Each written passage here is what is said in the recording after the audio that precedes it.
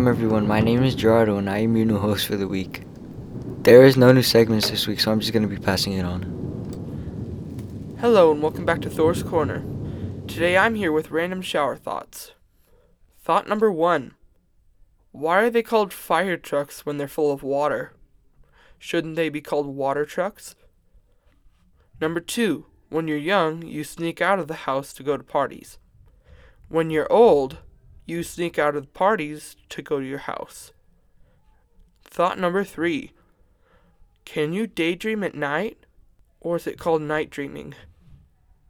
Thank you for listening to Thor's Corner and have a great day.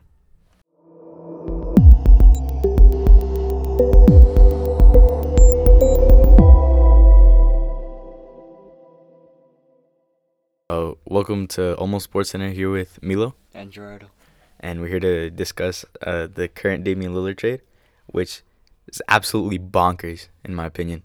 So the Bucks received Damian Lillard. The Trailblazers received Jrue Holiday, however you want to pronounce his name, DeAndre Ayton, Toumani Camara, and a 28 and a 30 Milwaukee first-round pick and a 29 Milwaukee first-round pick. The Suns, Yusuf Nurkic, Grayson Allen, Nasir Little, and Keon Johnson. And if there was one way I could define the Bucks after this trade, honestly, it'd be scary. What about you, Gerardo? It's scary.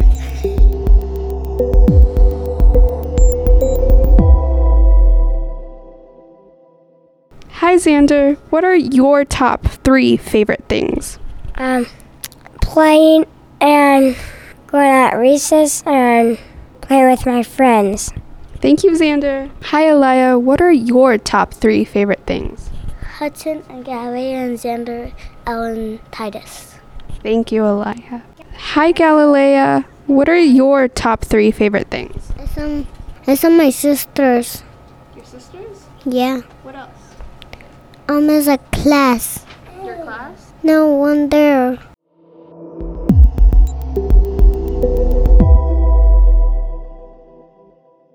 Hi everyone, this is Braylee, And Stephanie. and welcome back to Girls Talk. On this week of Girls Talk, we'll be discussing what we would do during a zombie apocalypse. So, Stephanie, what's your strategy that you would use during the apocalypse? Funny thing is, I've thought about this a lot. And I don't know. I feel like I could survive because I don't live in the city or anything. And, I don't really have, any survival skills. No, me neither. The only reason that I've, come up with this one was because I saw it on Instagram, I think, one time. And it's just treadmills all around your house. If you put it on, a high enough speed, I feel like eventually it'll just kind of weed them out on the weak ones, so... I have also seen that. I don't remember where it was on, though, but I've also seen that. And I feel like it's just such a funny, idea. yeah. Concept. How do you come up with it that you think, oh yeah, I'm gonna buy a bunch of treadmills, put them around my house, and no zombie will be able to get me? Honestly, they're kind of genius for it, though, because I never would have come up with that. Well, we will see you on next week's episode of Girls Talk.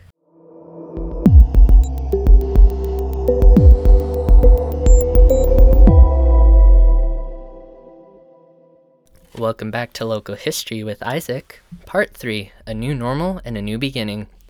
As the war loomed on, many men in the camp decided to serve their country even after what their government had put them through. Today, the names of the men from Minidoka that served can be seen on the honor roll at the Minidoka National Historic Site. In January of 1945, the War Department allowed incarcerees to start heading home to the lives they led before the war. After the end of the war, the Minidoka Relocation Camp officially closed its doors on October 23, 1945. A question loomed in the minds of many. What would be done with the land and the many barracks at the camp? It had been home to 9,300 people at its peak, which is 3 times the size of Soda Springs, Idaho. The Bureau of Reclamation had a solution to this issue. I'll have more information for you next week when I interview a very special guest on Local History with Isaac.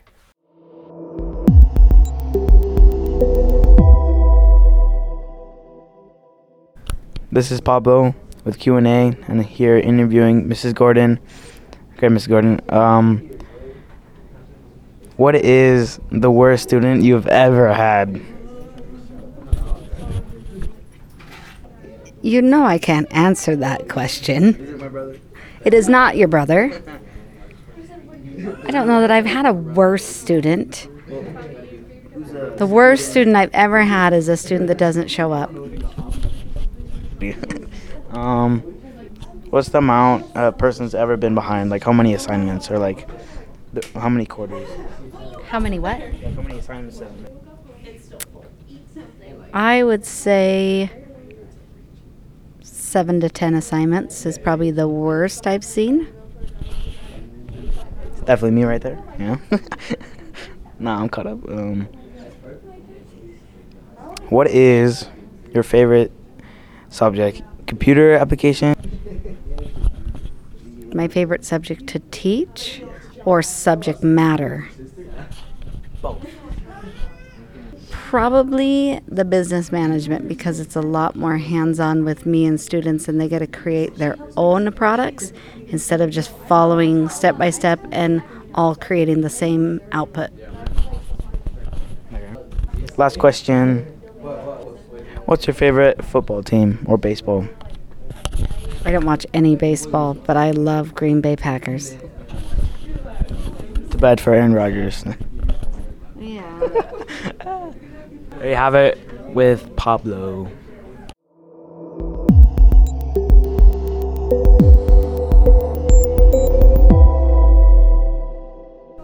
What are some advice to help students type faster? Practice, practice, practice. You've got to keep typing to type faster. Okay. If a student is falling behind in class, what are some advices you could give them? If you're falling behind in class, first go to your teacher, find out what can be done to give you a little bit more time, have them explain what you're not understanding very well, but realistically you're going to have to put in the time outside of class to catch up.